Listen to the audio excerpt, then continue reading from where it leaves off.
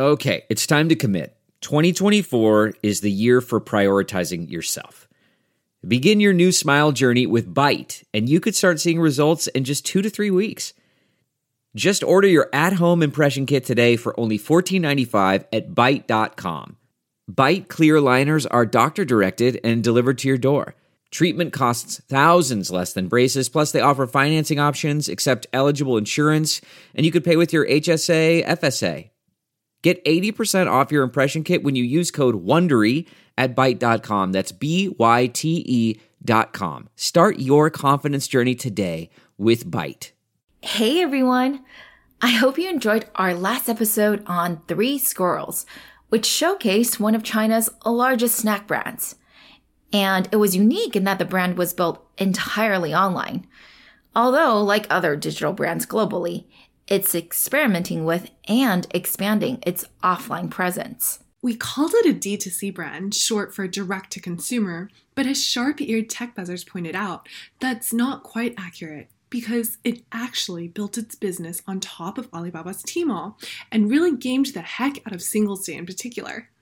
D2C brands, strictly speaking, should have direct access to their customers, not through another platform. Although we do have to add that the way Tmall operates is really more like true branded virtual storefronts.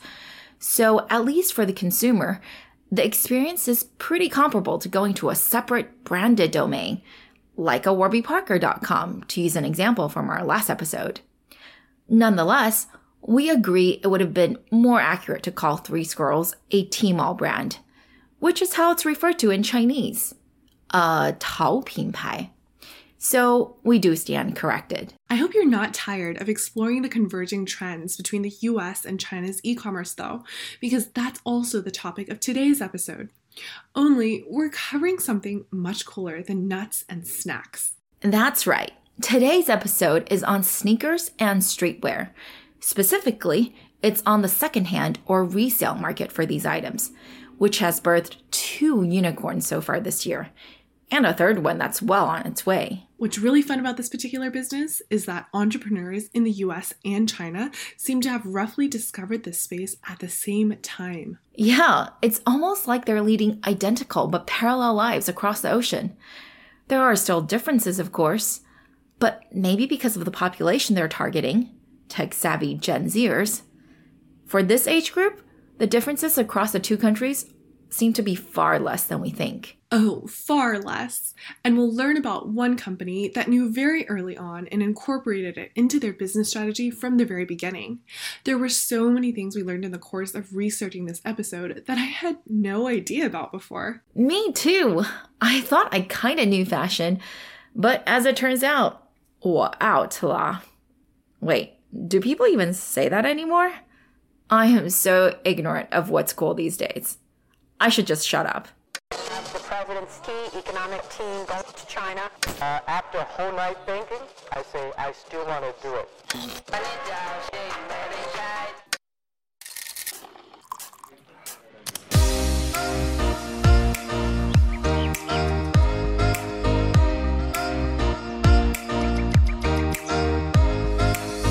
Hi everyone, we are TechBuzz China by Pandaily, powered by the Sinica Podcast Network. We are a bi-weekly podcast focused on giving you a peek into what's buzzing within the tech community in China. We uncover and contextualize unique insights, perspectives, and takeaways on headline tech news that don't always make it into English language coverage, so you can be smarter about the world of China tech. TechBuzz China is a part of pandaily.com, an English language site that tells you everything about China's innovation. I'm one of your 2 co-hosts, Rui Ma. And I'm your other co-host, Yingying Liu. We would like to acknowledge our partners, Deal Street Asia and SupChina, creator of the Sinica Podcast Network. In addition to TechBuzz, you can also find Sinica, which covers current affairs, Nui Voices, and Ta for Ta on Women, the business-oriented China Econ Talk, and the Caixin Sinica Business Brief from China's leading business magazine. If you were ever interested in visiting China and simply didn't know where to begin, Pandaily is organizing a 1-week immersion into China's tech scene from September 22nd through the 28th. Applications will be available soon, so please check out pandaily.com or email contact@pandaily.com for more information. Not to be confused with Pandaily's trip, here at TechBuzz, we are also going to be in Beijing and Shanghai the week of October 7th to 13th this year, right after Golden Week, for our inaugural invite-only TechBuzz China investor trip for public market investors. So if you're around then, do please tune in as we finalize where we're going to be holding meetups. Come and have a beer on us. Finally, as always, if you enjoyed listening to our podcast, please leave us a review on iTunes or whatever other platform you use. We are so close to hitting our 100 ratings target, by the way. Help us get to 3 digits. We really appreciate it.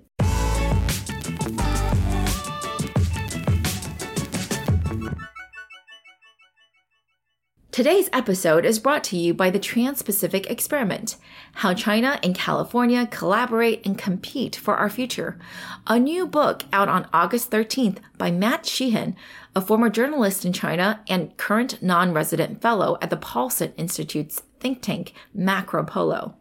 Matt is one of the smartest and most thoughtful voices on U.S.-China topics, and this book is going to tell you things you never knew about how intertwined China and California are, and how that's playing out in people's lives here on the ground, in tech, entertainment, real estate, and other key industries.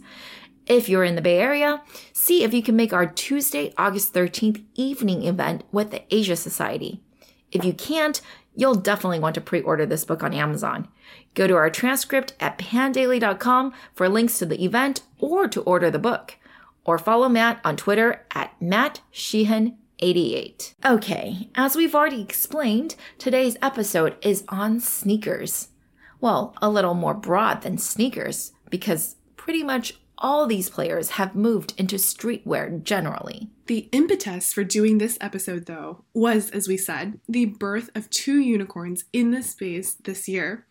One was at the end of April in Shanghai, China, by a company called Du in Chinese, the word for poison.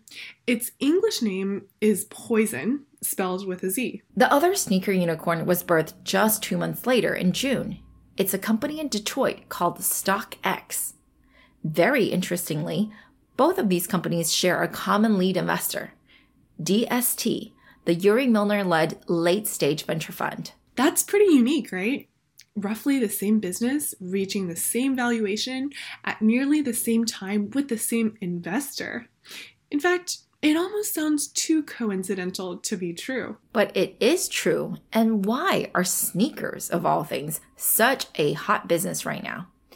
Some of you cool kids might know the answer already, but for those of us who aren't so avant-garde, like myself, well, I think it's helpful to start off with an overview of the streetwear industry. Now, what do we mean by streetwear? Basically, it's casual clothing that is closely affiliated with urban youth, especially those in the skating and surfing subcultures, but also including hip-hop, punk, and other musical identities too. These days, streetwear, or at least the streetwear that we're interested in, is highly stylized and can be very expensive. Yep, haute couture was just a far-off influence, but has now become more and more integrated with streetwear. Some streetwear brands are legitimate luxury brands now. One of the most successful is Supreme. I'm sure you've seen this logo everywhere. It's got this red box with large white italicized letters that spell out the word Supreme. Supreme really defined how most streetwear brands now market and distribute their products. They embraced and systematized the concept of the limited product drop. Basically, what happens is that a very limited number of pieces is released every Thursday at 11 a.m. in its stores around the world. And a mostly male, mostly teenage crowd gathers outside to buy the pieces that they will then immediately post to social media. All their friends will then FOMO like crazy, but won't be able to just go into the store and get the items they want. Because remember, the quantities are highly limited. Instead, they'll have to go on eBay or something and buy it secondhand. And because there will be more demand than supply, oftentimes the items are sold at a premium. Now, depending on how scarce the item is, sometimes the premium can be very high. How high, you ask? Well, consider the hottest shoe this past quarter for men, which was the Adidas Yeezy Boost 350 version 2. Its current secondary market price premium, at least 500%. An artificially constrained supply and fanatical demand. Yep, those are the market dynamics that shape this business. And more brands have gotten this to work, so it's not going to go away anytime soon. Some are even proclaiming that sneaker culture has infiltrated Paris Fashion Week, one of the snobbiest fashion events around. It could very well be true. But how does this play out in China specifically? Well, let's look at some of the numbers. China's athletic footwear market, not secondhand, but in total, is about $10 billion. Like almost everything else, China is the world's second largest market, compared to the number one market, the US, at $17 billion projected for 2019. And the growth rates are really impressive. Yeah, Adidas China sales grew 16% earlier this year, and rival Nike grew almost 20% to $1.6 billion. That accounts for 17% of the company's total revenues, and almost half of what it made in North America. Streetwear brands in China had growth of 62% from 2015 to 2017, significantly faster, actually almost quadruple, than those in other countries. And the secondhand sneaker market alone in China? Well, it's already a $6 billion market globally, and China is estimated at $1 billion today. Okay, just $1 billion. But that number is bound to grow, and probably really quickly. In addition to the supply and demand dynamics of streetwear brands, China also has two things going for it that you might not have been fully aware of. One is its overwhelming strength in e-commerce, and the other is the explosive popularity of sports, especially basketball. Okay, so we have covered China e-commerce a lot on TechBuzz, but still, I was really surprised to learn of this case study from Stadium Goods. For those of you unfamiliar with Stadium Goods, it is also a sneaker and streetwear marketplace, but it was bought by the online luxury platform Farfetch for $250 million last December. Rationale for the acquisition? Sneakers are outstripping other categories in terms of growth on Farfetch, and they saw lots of synergies in working together. Even if you have heard of both companies, you probably didn't know that both had a China strategy. Farfetch, which has been around since 2007 and is now publicly listed, accepted pre-IPO investment from JD.com. That's not too weird. Stadium Goods, however, had entering China as part of their strategy from day one. Yep. Within 3 months of launching, they had begun preparations for their Tmall store. And just like we showcased with other consumer brands on TechBuzz, especially for the last episode on Three Squirrels, Alibaba's Singles Day shopping festival in 2016 proved to be a great accelerant for their business.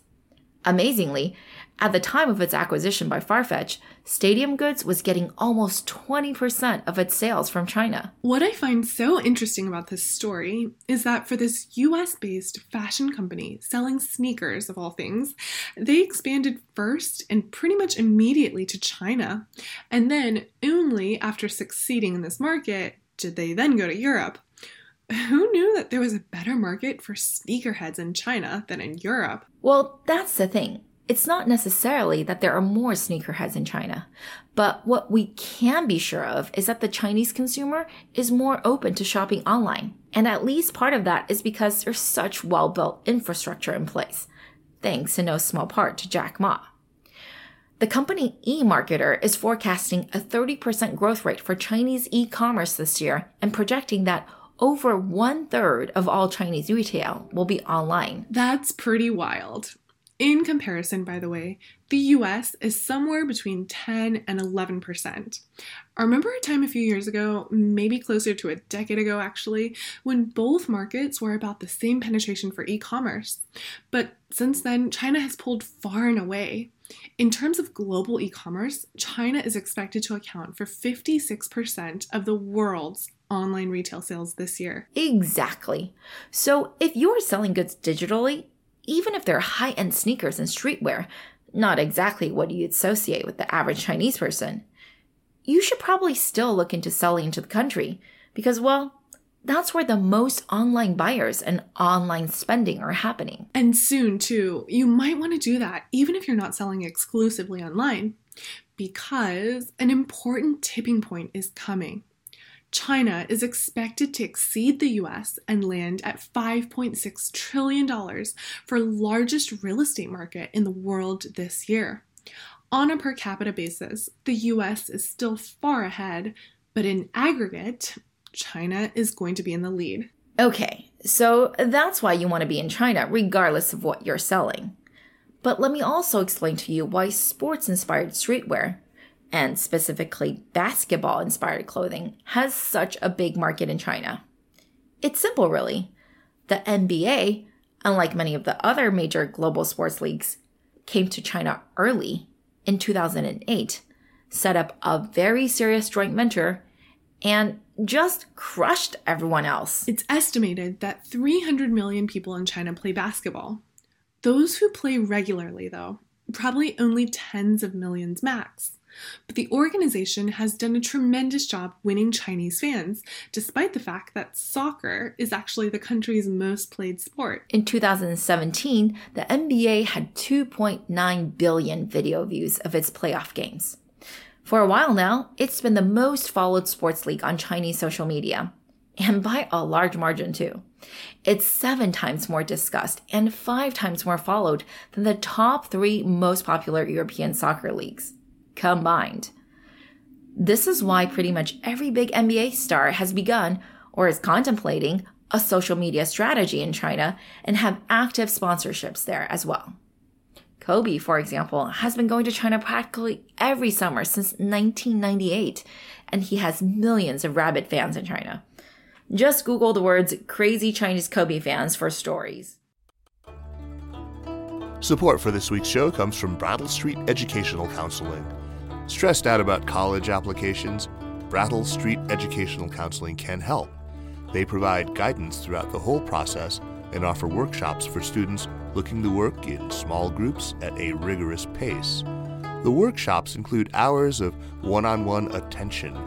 From college essays to standardized test prep to interviewing and applications, Brattle Street offers support for any student. Brattle Street, BRATTLE Street.com, helping you get where you want to go.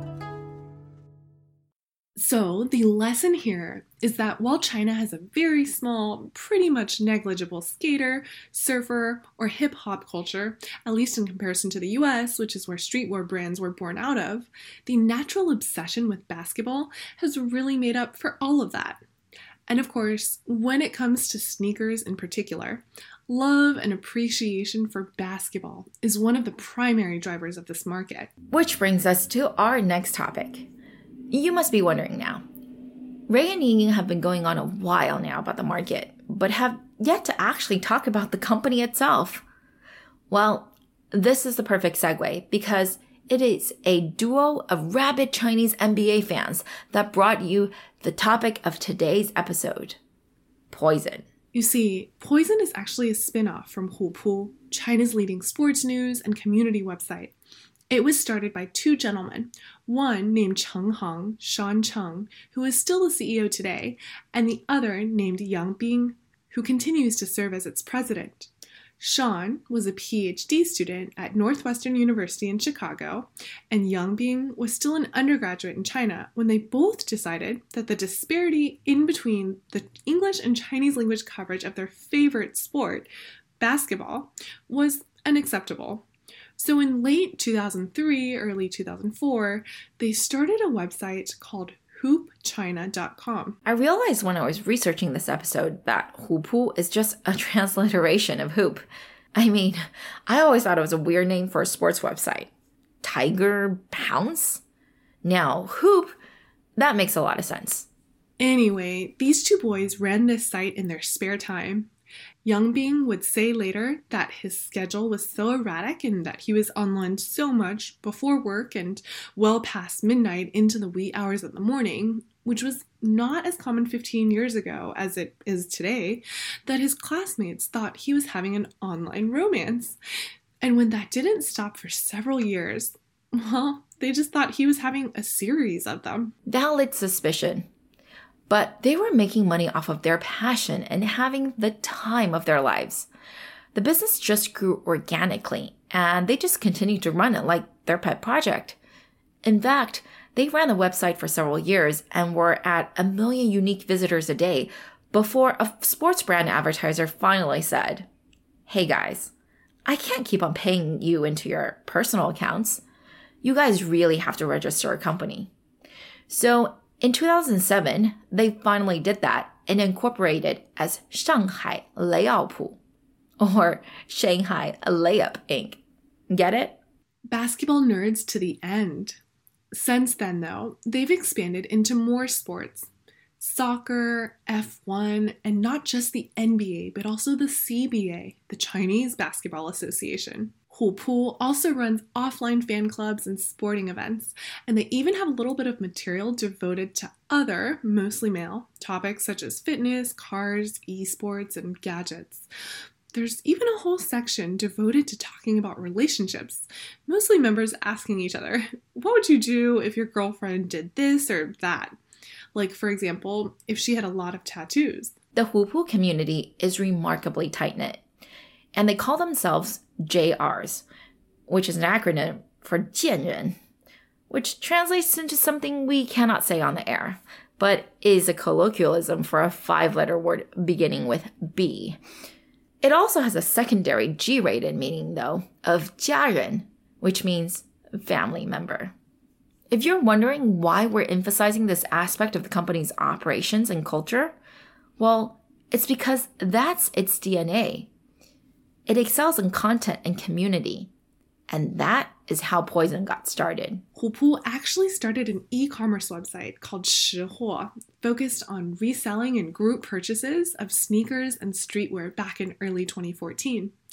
It launched Poizon the year after, in July, for mobile, but as a purely content and community play.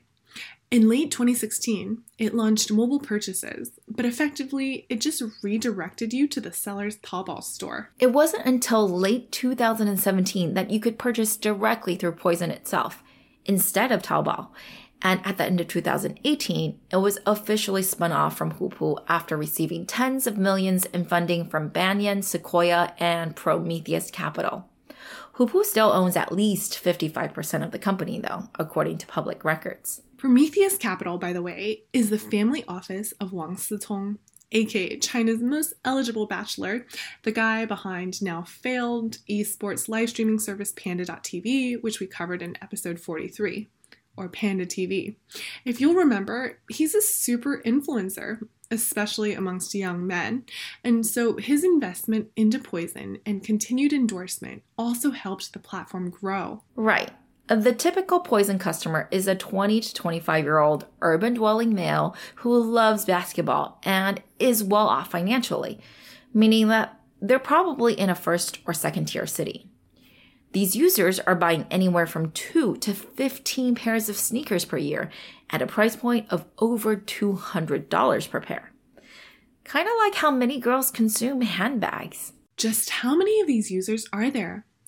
Well, as of March, apparently active users were around 1.4 million, and Poizon was ranked the #1 free app under sports. In the last year, iOS downloads were around 28 million. In terms of daily downloads, it's actually sort of on par with Alibaba's Xianyu, which is its second-hand goods trading platform. And that is impressive. Poizon may be pushing into more aggressive marketing with this new round of funding, but at least as of now, it's chiefly relied on word of mouth and content marketing. Poizon's business model is C to B to C, which basically means that instead of your typical C to C model, where users are selling directly to each other, Poizon inserts itself in the middle of the transactions as both the broker and the appraiser. As a broker, it takes a fee from the seller of between 7.5 and 9.5%, which is similar to what StockX charges. As an appraiser, it charges the buyer a flat fee of 5 RMB, or about 75 cents. Poizon employs 16 or 17 verification experts who have collectively verified nearly 16 million items. That math is pretty aggressive. And even Chinese websites have noted that this means each item only requires 18 seconds of appraisal. And that is if all the experts are working 24/7 nonstop. But whatever, that's how they've chosen to quote-unquote guarantee that the goods you receive are authentic and not some high-quality fake. All in all, Poison's GMV is expected to be about $1 billion in 2019, triple what was estimated for last year. By the way, although no sneaker-specific marketplace has gone public, there are precedents for similar business models to reach scale, although the economics are quite different. One recent IPO, and one of Ray's favorite services, The RealReal, is a secondhand luxury goods marketplace. I am a huge fan. I've probably bought 80% of my clothes in the past few years from The RealReal. Anyway, in its prospectus, the company revealed that its 2018 revenues were about $200 million off of $700 million of GMV. A fraction, by the way, of the $25 billion market globally for used secondhand clothing. But more importantly, $200 million off of $700 million implies a pretty high take rate. And indeed, for The RealReal, commissions can be as high as 45%. Despite that, however, the company is not profitable. Operational costs are the biggest expense, but marketing is not cheap either. In comparison, Poison has been fairly clever in its marketing. Obviously, the affiliation with Hupu is huge, but it's also been pretty smart about creating content in the places where its users are likely to hang out. In China, this would be the ByteDance properties. It's got thousands of articles on Toutiao and hundreds of videos on Douyin and millions of followers on each. This would help explain, by the way, why in June, Hupu raised the equivalent of about $180 million from ByteDance in exchange for an equity stake of 30%. The deal was very much strategic in nature because Tencent has been very aggressive about monopolizing sports content, such as shelling out $500 million for exclusive rights to NBA games. And as we know, Tencent and ByteDance are sworn enemies. By investing in Hupu, ByteDance might be able to take over some of the deep relationships that Hupu has developed over the years with various leagues and franchises, thereby skipping over Tencent. But honestly, the wild popularity of the NBA, the dominance of e-commerce in China all aside, we would be remiss to not mention just the absolute craziness surrounding sneakers these days in China. Let's just reiterate that buying sneakers is serious business. In the US, people have brutally beat each other up, robbed, or even killed each other. I'm not making any of this up. Seriously, just Google it. All for a coveted pair of shoes. In fact, the violence was so frequent and outrageous that it was cited as one of the reasons Nike started its own sneakers app that's spelled SNKR and took to doing digital lotteries for selling its limited edition shoes. And this was back in 2015. The introduction of digital platforms did solve the issue of physical violence, but it introduced other problems, such as programmed bots, which you can buy for a few $100s, and that gave certain users, often resellers, an advantage over other users. In other instances, the apps and websites simply didn't work due to overwhelming demand. Seriously, before I researched this episode, I never knew this world existed. I thought I had some sneakerhead friends, but now that I think about it, they are just posers. As far as I know, none have sustained any injuries trying to get their hands on a pair of Air Jordans. Again, in China it seemed to be a lot less violent, but no matter how hard you tried, the simple fact that demand far outstrips supply meant that you only have a 1 in 6 chance of successfully acquiring a pair of shoes. And that's on average. It's probably a lot lower if it's one of the more popular or limited models. I mean, just how limited can these shoes get? Chinese athletic wear company Anta, the one currently under attack by Muddy Waters for those of you active in the public markets, released a limited edition shoe with Golden State Warriors player Klay Thompson last year. Guess how big the run was? Only 350 pairs. Come on now. That's pretty sadistic. The scarcity is exacerbated by the existence of professional resellers, some of whom have made profits of $200,000 in 1 year. In China, these guys might pay a few dozen retired folk a few hundred RMB, that's about $30 or $40, to stand in line and see if they get lucky on a pair of shoes. It's not just that they can make money per pair of shoe that they're lucky enough to buy, but that also the more they buy, the more they can set even higher prices in the entire market and make it seem as if the shoe is even more rare and scarce than it is. Remember in the beginning of the episode, we mentioned that Yeezys were selling on the secondhand market for an average premium of 500%? That's in the US. Like many other things, take that number and multiply it by a few fold to get that situation in China. A pair of red, white, and black Nike AJ1s, that's Air Jordan for you non-sneakerheads, has soared in market value from less than $250 to $10,000 in secondary market sales.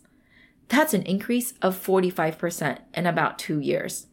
No wonder a popular saying in China these days is 炒房不如炒股,炒股不如炒鞋, which means flipping houses is not as good as flipping stocks, and flipping stocks is not as good as flipping shoes. Doesn't sound too sustainable to me. What do you think, Gray? What did we learn today? Well, I learned that there has been a near simultaneous rise in sneaker trading apps in both the US and China in the last 5 years or so. It seems to be one of those unique trends where G-Zenners across the oceans are converging in their consumption habits at the same time. Not really out of their own free will, though, right? They're being manipulated by streetwear brands who've figured out how to create hype and scarcity by using limited editions, celebrity collaborations, and other ways we didn't get to explore, like incremental rollouts and local exclusives. Oh, so many ways. But at least in China, where there was no homegrown skater or surfer culture, it couldn't have exploded this quickly without riding on the wave of the great success of the NBA. Despite not being the most popular sport to be actually played in China, the NBA far outstrips all other sports franchises as the most watched and most followed sports league in China. Which is why it was only natural that, in China at least, the current leading sneaker resale platform grew out of Hupu, a content and community website started over 15 years ago by two hardcore Chinese NBA fans for others just like them. Some in China are pointing to this as a rise of a he economy. Because, at least in China, the sneakerhead community is still predominantly male. Whereas the majority of e-commerce platforms and apps in China thus far have catered mostly to women, Poizon is showing the way to a category where men are the primary consumers. Many others are seeing the same opportunity. You have apps like Nice, which has pivoted into the space, and existing unicorns like Zhihu, whose audience is also majority male, contemplating moves as well. Not to mention, US startup Goat has just announced it's coming into China. And of course, Stadium Goods was always in China and will now have even more resources that it's part of Farfetch. Sure, Poizon has direct and indirect affiliations with Hupu, ByteDance, and China's most eligible bachelor, and it's still the current #1 undisputed leader. But does it have a strong enough head start to fend off the incoming competition? I think it's well positioned, but its bigger problem is that of lots of fakes in its app. I wouldn't be surprised if that's because it allows for photo authentication of its shoes. I mean, how do you know whether a pair of shoes is real from just photos? I don't get it. Anyway, even StockX, the American sneaker unicorn, still has a fake rate of 1%. And it's been investing heavily into this process. From all the critical pieces I see on the internet and all the complaints about Poizon, it seems that Poizon's fake rate is probably a lot higher than that. So kind of bullish on the sector, or at least the general streetwear sneaker sector in general, but not sure how it's going to play out specifically for the players currently.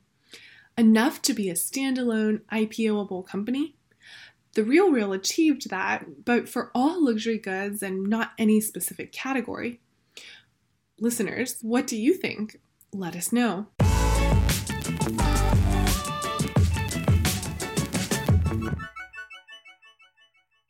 Okay, that's all for this week, folks. Thanks for listening. As a reminder, episodes will now be available every other Friday instead of on Wednesdays. We really enjoyed putting this together, and we're always open to any comments or suggestions. You can find us on Twitter at ThePanDaily, at TechBuzzChina, and my personal Twitter account is spelled GINY.